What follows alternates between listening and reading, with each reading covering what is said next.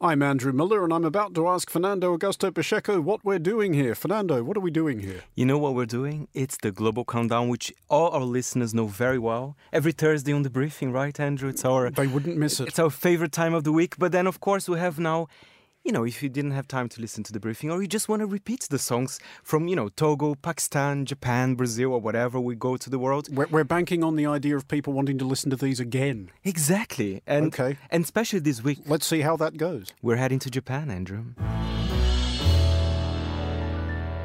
We're sort of staying in Japan, or at least staying with Japan, or at least persisting with the Japanese theme, because I've blown the build-up here, haven't I, Fernando? Because normally when introducing Fernando Augusto Pacheco for the weekly Global Countdown, I begin by asking him which country we're going to. But, Fernando, I suspect that our more attentive listeners may have figured it out. And I think it's very important that we go to Japan, Andrew, because not many people know that, but Japan is the second largest music market in the world. I did not know that. I would still, I think, have placed Great Britain in second place. You're close. UK is 3.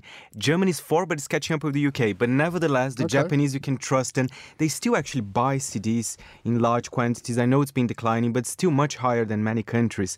It's an interesting top 5, Andrew. There's a lot of trends in there. See, Fernando, I know by now that when you use the word interesting, that is usually my cue to hurl myself through this reinforced glass which separates us from the outside world and run screaming into the street. But number 5, we're going to start with an iconic name in Japanese music. I mean, she's been around since 1998. She's been considered one of the most influential acts in Japanese music. And she's Japanese-American as well, so she also sings in English at times. Shall we have a listen? Number 5, we have Hikaru Utada with One Last Kiss.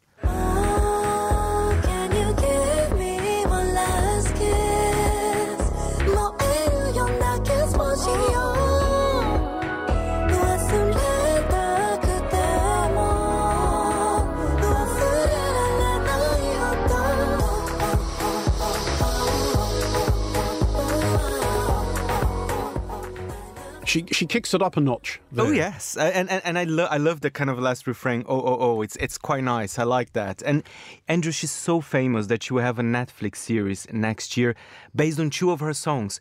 Not One Last Kiss, but who knows? Maybe somebody will be interested in that as well. Do we perceive in that whole kind of idea of electronic melancholia that song seems to...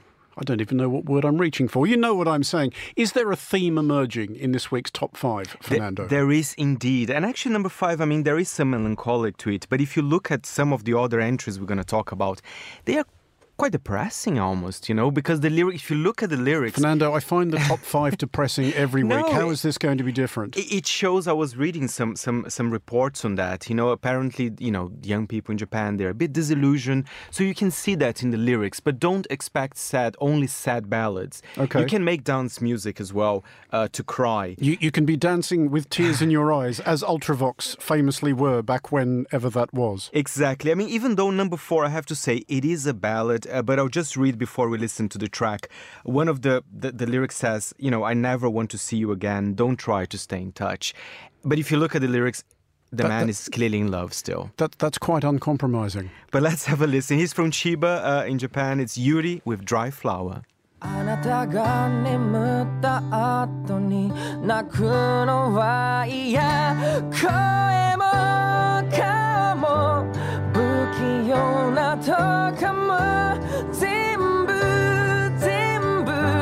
嫌いじゃないのドライフラワーみたい君との日々もきっと I mean, I will confess that my Japanese is not all that it might be, but he is clearly a young man who is not yet at the stage where he's ready to be told there's plenty more fish in the sea, lighten up. Exactly. I mean, it is very kind of slow, that song. I mean, if you want something a little bit more exciting. Oh, I do. But also quite, depressing as well. We have Ado. She's an 18-year-old girl. The song is great. It's quite rock and roll, I would say. Would you say she's exciting yet depressing or depressing yet exciting?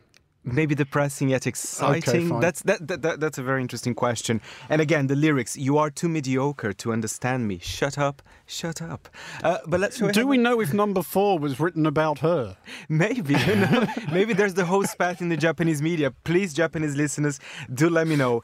But this is the very interesting song by Ado with Usewa.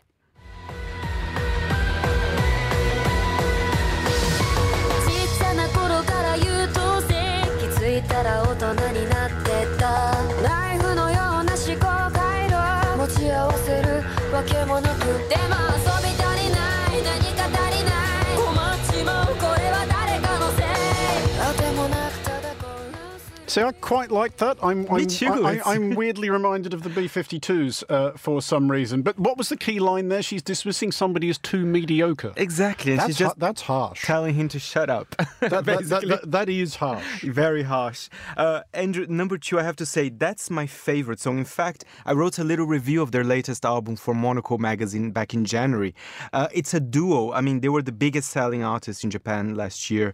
It's called Yo Asobi, and the song is called Monster. Let's hear it.